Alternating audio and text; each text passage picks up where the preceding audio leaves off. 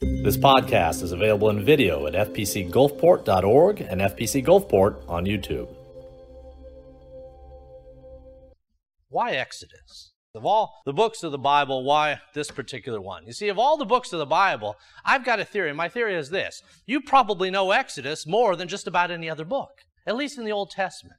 You've heard about the plagues and the Ten Commandments and the Passover and the burning bush and the manna in the wilderness and the like. You've heard these things. You've heard the story of the slavery and the oppression that the Israelites went under at the boot of the Egyptians and their Pharaoh. And you've heard the story of the deliverance brought about through Moses. Most everything that we're going to cover in these 10 weeks, you've encountered. So why study Exodus? Well, here's the thing. In spite of all that we know, or think we know about Exodus, there's one thing most folks have missed, and here's what it is. Most of the time when we've heard the story of Exodus, we've filtered it through the lens of something that happened to the Jews, to the Israelites, to a different people than us a long time ago in a place far, far away. So when we think of Pharaoh and his boot down upon them, we think of the deliverance, and we think of all these things, we filter through, well, that's what God did with the Jews. And at the same time, we miss this. The book of Exodus is not simply the story of some other ethnic people. Rather, it is the story of us. You and I, if we have the faith of Abraham, then we're Abraham's children. And if you and I are Abraham's children, then Exodus is our story. Across 10 weeks, we're going to see Exodus is a story of us, it's a story of the church. All right, let's dive right in and see how this is so. Let's look at verses 1 through 7, the very start of this book. Chapter 1, verses 1 through 7. I'm going to read this text, and as we usually do, I'm just going to work our way through as time would allow. Verses 1 through 7.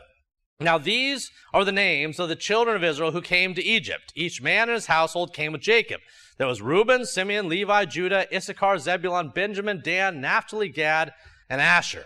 All those who were descendants of Jacob were 70 persons because Joseph was in Egypt already. And Joseph then died. I like how God is just a matter of fact. Joseph is dead.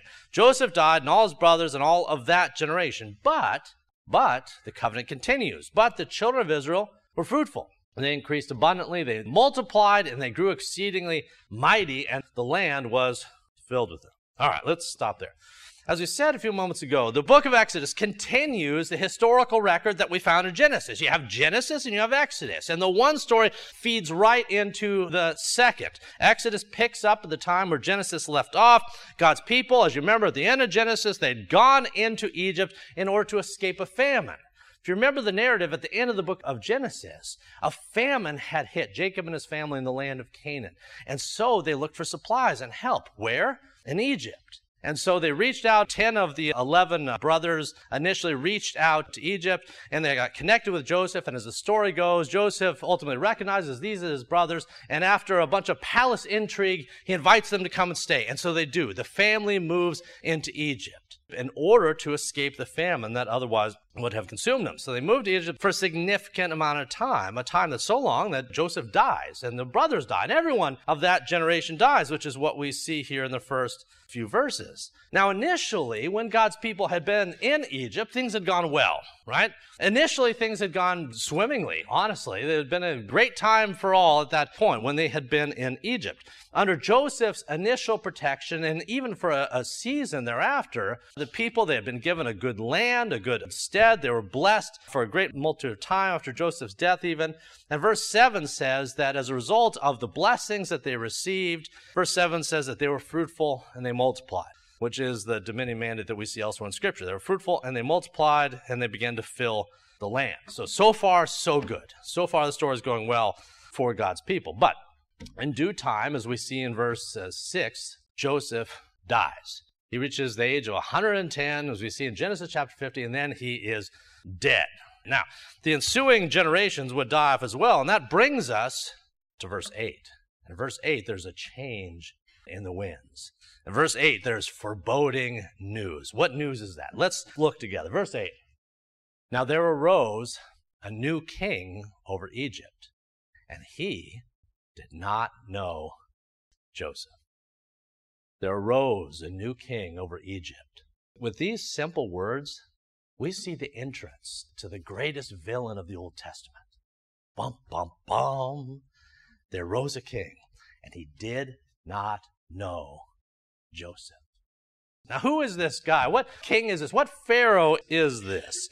Well, honestly, there's a lot of debate over what Pharaoh this was. According to the noted theologian Cecil B. DeMille, the Pharaoh named Ramses was the Pharaoh here. Now, others don't agree with Cecil B. DeMille. They would say Amenhotep, or a guy named Tutmos, or Tutankhamun, who you know as who? King Tut. So there's a number of different guys. Honestly, I'm not even covering all of them. There's a number of different people that think, well, maybe it was this Pharaoh or that Pharaoh, what have you. What's fascinating is the Bible doesn't even bother to name this guy, which to my view is a case of divine irony. Here's the reason why. Of all of the cultures of antiquity, of all of them, can you guess what culture's leaders put the greatest primacy on being remembered in the years to come? Egypt. Pharaohs wanted to be remembered. That's why they built all these pyramids and other things. Pharaohs wanted to be remembered after they were gone. It was really, really important to the pharaohs that they be recalled at time after, which is why they had all these building projects and the like. They built shrines for the namesakes. They wanted to be remembered, and because of that is wonderful divine irony that God in Scripture doesn't even bother giving the name. With that said, the salient point of verse 8 is this, that whoever this Pharaoh was, he didn't know Joseph. He didn't know Joseph. And that implies that he felt no sense of empathy or obligation to Joseph's descendants. All right, let's look at verses 9 through 14 now.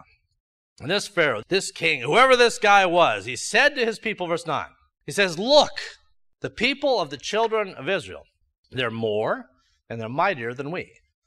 Come therefore, let us deal shrewdly with them, lest they were to multiply, and it were to happen in the event of a war, that they were to join our enemies, and that they were to fight against us, and then go up out of our land. Therefore, they set up taskmasters over them, to afflict them in their burdens. And they built for Pharaoh supply cities, Pithom and Ramses, but the more they afflicted them, the more they multiplied and grew. And they were in dread of the children of Israel. So the Egyptians made the children of Israel serve with rigor, and they made their lives bitter with hard bondage, and mortar and brick and all manner of service in the field, and their service in which they made them serve was with rigor. It's repeated because the emphasis is on how hard and how brutal and how uncomfortable this service was. All right, in these verses, in verses 9 through 14, we see that this new Pharaoh, he's going to change the arrangement that the Jews had with the Egyptians. There had been a certain arrangement that had gone for a period of time, and it probably altered somewhat across the centuries here, but he's going to change it significantly. Now, why would he do that? What's the reason for doing that? Well, the pretext for this change in verse 9 was the threat that the Jews, if we keep letting them grow and they're fruitful and multiplying, they'll overtake the land.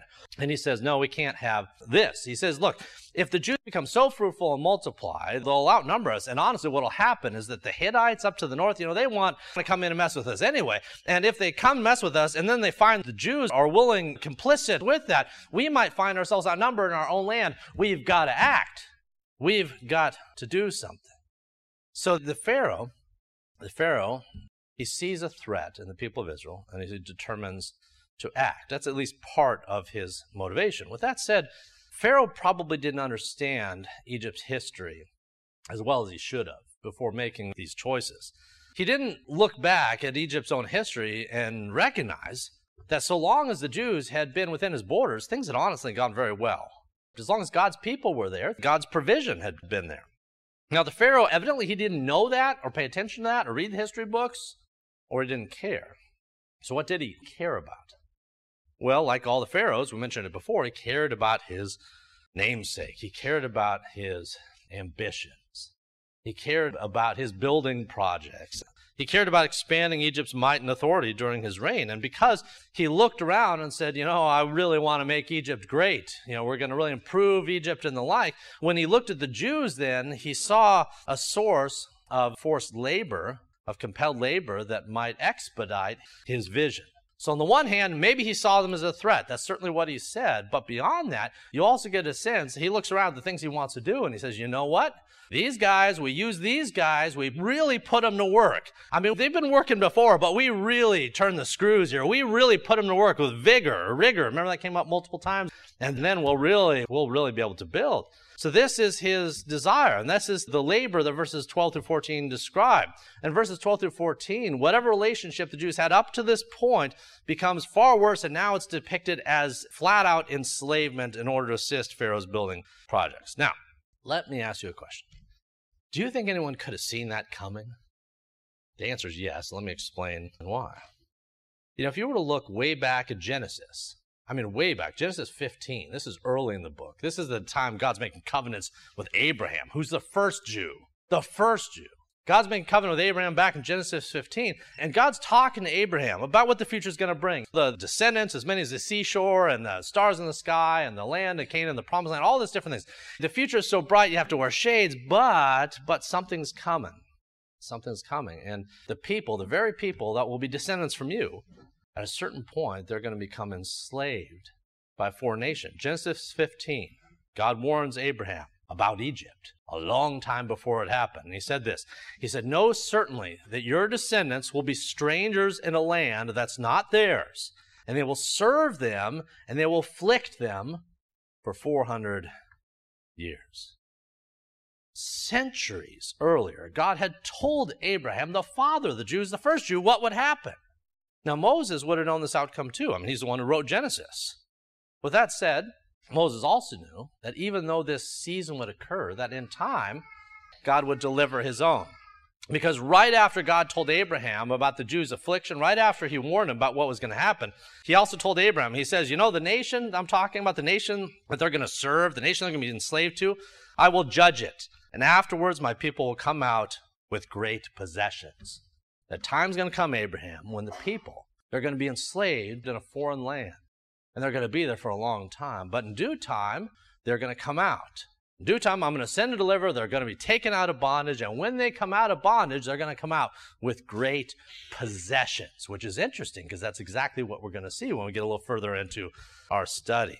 So the point is this. Way back in Genesis 15, you see the whole plot line for the book of Exodus. In the book of Genesis, what God told Abraham was the basic plot points for what would happen centuries later in the book of Exodus. And even though we see great oppression that would come, it would not last forever. Now, we've talked about the Pharaoh's intentions to oppress God's people, to enslave them. Unfortunately, that was only part of his evil plan.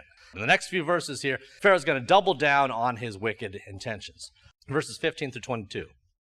Then the king of Egypt spoke to the Hebrew midwives, of whom the name of one was Shiphrah, and the name of the other Puah. And he said, "When you do the duties of a midwife for the Hebrew women, and you see them on the birth stools, if it is a son, then you shall kill him.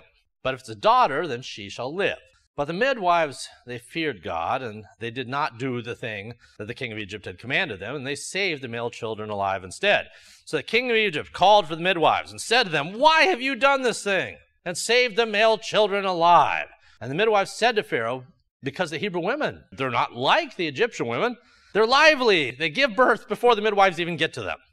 And therefore God dealt well with these midwives, and the people multiplied and grew very mighty. And so it was, because the midwives feared God, that he provided households for them.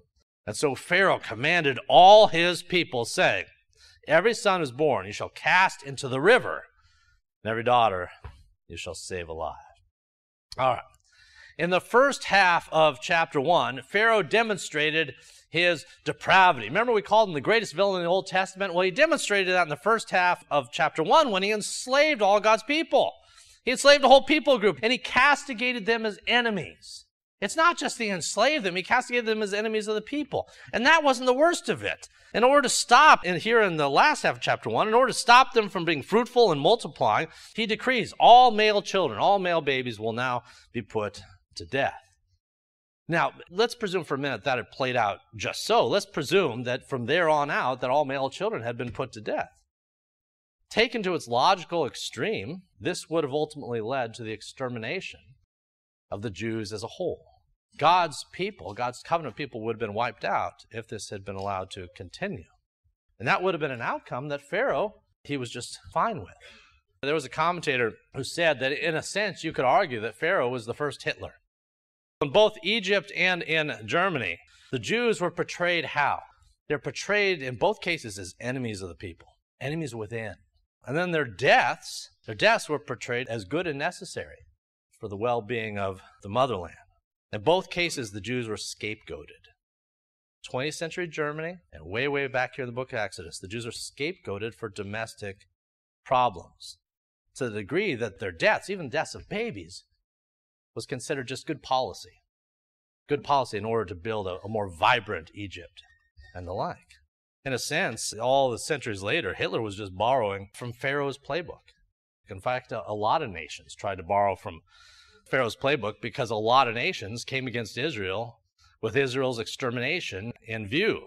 Egypt's animosity, Germany's animosity towards the Jews would be replicated in the Old Testament by the Philistines, by the Amorites, by the Moabites, by the Hittites and the like. Later on, by the Assyrians, by the Babylonians, by the Greeks, by the Romans. Basically, everybody had the same intention. Let me ask you a question. Have you ever met a Philistine? Have you ever met an Amorite, Hittite, Jebusite, what have you? Why not? Assuming you haven't, why not? Why haven't you met one? Well, the obvious answer is this: because they're gone.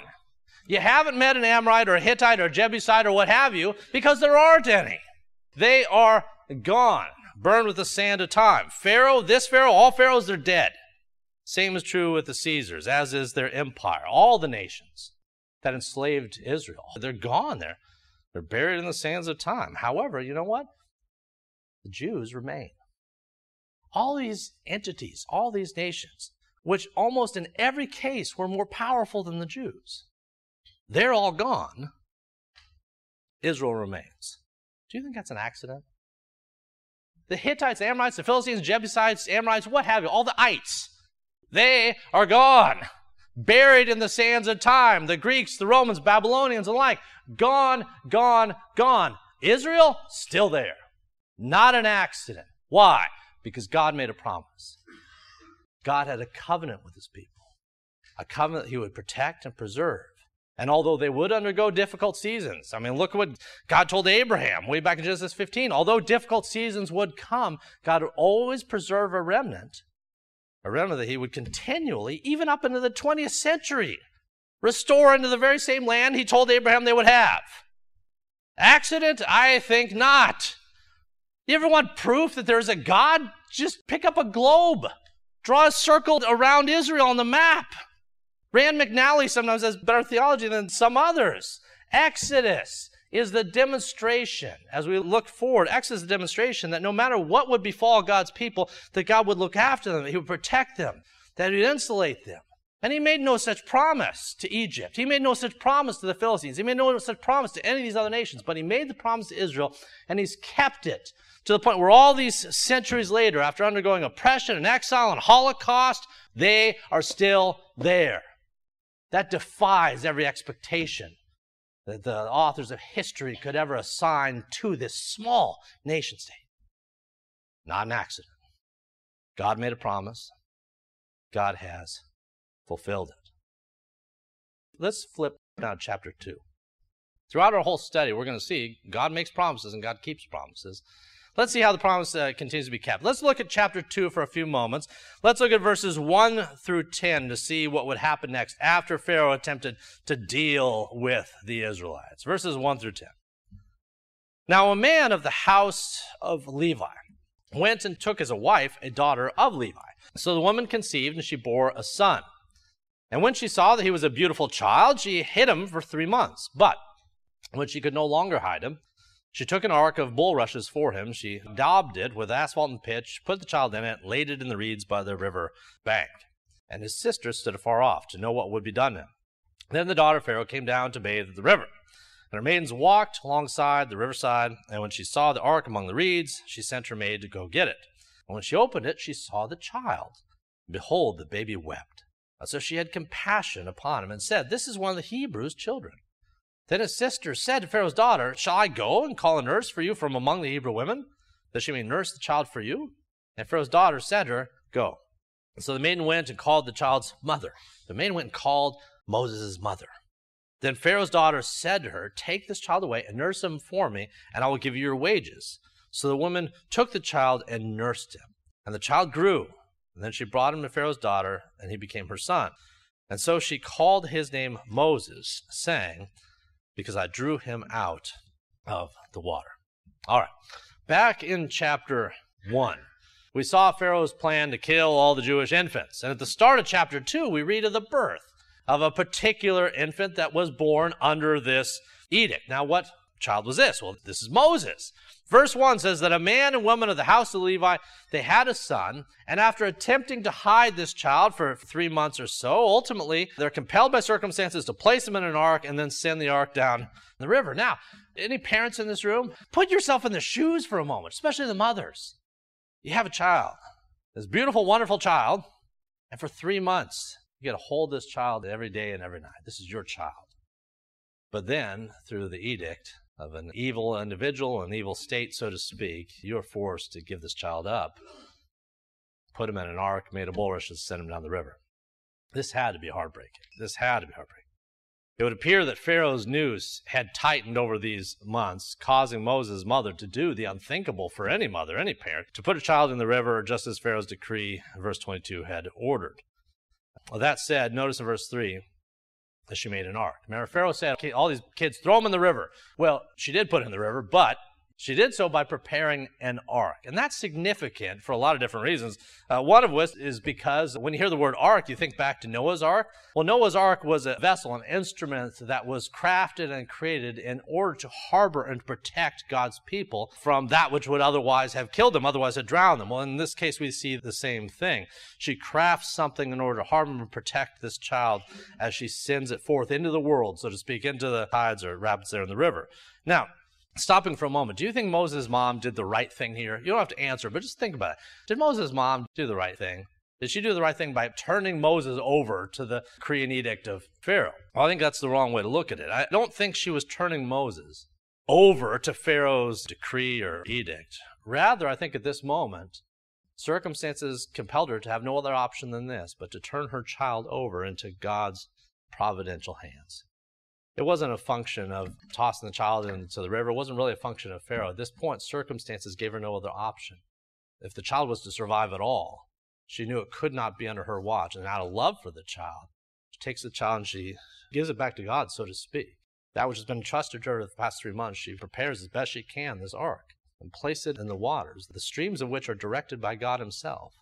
And she turns her son over to the hands of a providential and a good God. You know, there are parents in this room that can relate to this to an extent. What do I mean?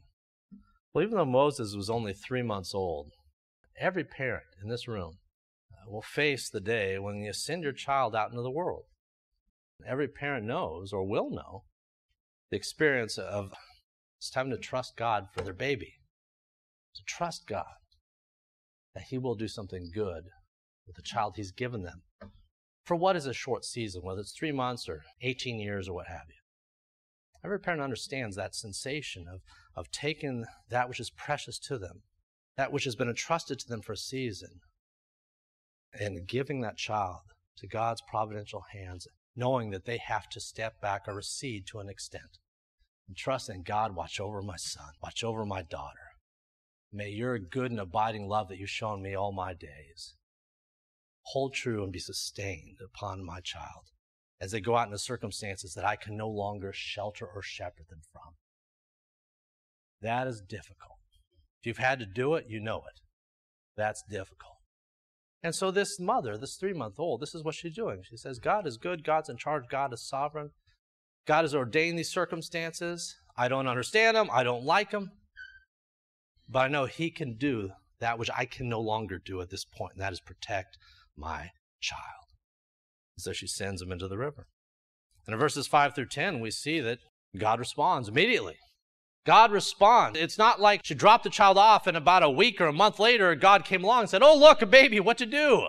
The moment she hands this child over, who was God's anyway from the get-go, but the moment she hands this child over, figuratively speaking, God's arms are right there. And in this case, God providentially directs everything. The time of day that she did it, who would be down the riverbank, the tide of the river, the weather that day, everything was directed in a providential fashion that would allow this basket to go right to the arms of she who would take care of this child the best and the most, and that would be, the daughter of Pharaoh, the daughter of Pharaoh. God used this unbearable, unthinkable situation to bring about, honestly, the best possible end they could hope for at this moment. God uses this incredible twist of fate with the river and the water and all that different stuff to put Moses right where he needed to be. Now, is there irony in this? Absolutely. This is highly ironic.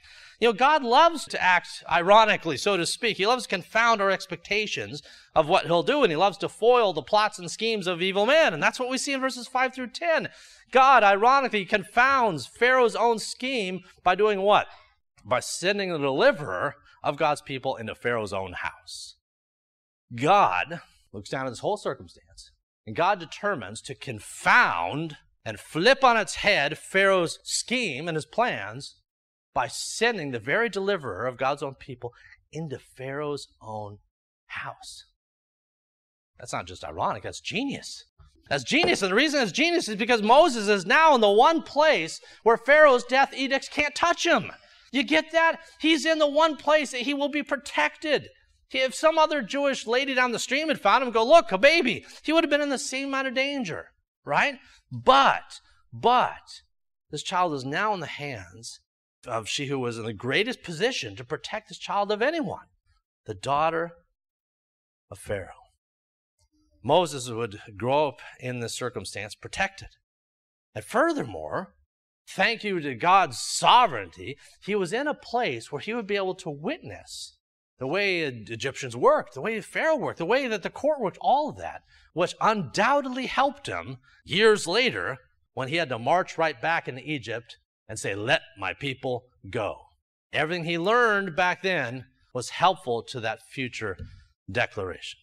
All right, as we wrap up here this morning, let me offer one closing thought. Chapter 1 of Exodus has really some dark and difficult components. It starts with the death of Joseph. You get Joseph, he's dead. But a few verses later, God's people are all enslaved. There's oppression and the like. And then, as if that's not bad enough, then there's this edict thrown down upon all male children that ultimately, if God had not intervened, would have led to the extermination of the Jews as a whole. If you start in the book of Exodus, you'd say things look pretty bad. Exodus 1, these dark components. Exodus 1 also involved the Pharaoh's plan to build an empire by using and abusing God's own people to accomplish it. Now, by the time we get to the end of the book of Exodus, here's the spoiler alert. By the time we get to the end of the study, 9 weeks from now, by the time we get to the end of the study, the end of the book of Exodus, everything is going to be flipped on its end. Everything is going to be different from what we just read. By the time we get to the end of the book of Exodus, Pharaoh will be dead. God's people will be free. And that's just for starters. By the time we get to the end of the book of Exodus, Pharaoh's building project, the building project that starts this book, it's going to be gone. It is going to be an afterthought, and it's going to be replaced by a different building project. God's building project by which he is going to build what? The tabernacle. The building project that Pharaoh, the greatest villain in the Old Testament, said, hey, let's do this. That's going to be an afterthought. But God's building project, to build his tabernacle, would ultimately be a picture of the temple yet to come. That was just getting started by the end of this book. The last half of the book describes the construction of God's tabernacle, a place where God would not oppress the people who constructed it, but rather would meet with them there. In that sense, in many senses, Exodus is a microcosm of the Bible's whole story. The story of God delivering his people in order that he might dwell with his people. Let's pray. If you'd like to check out additional recordings or videos by Dr. Toby Holt, please visit our website at fpcgulfport.org.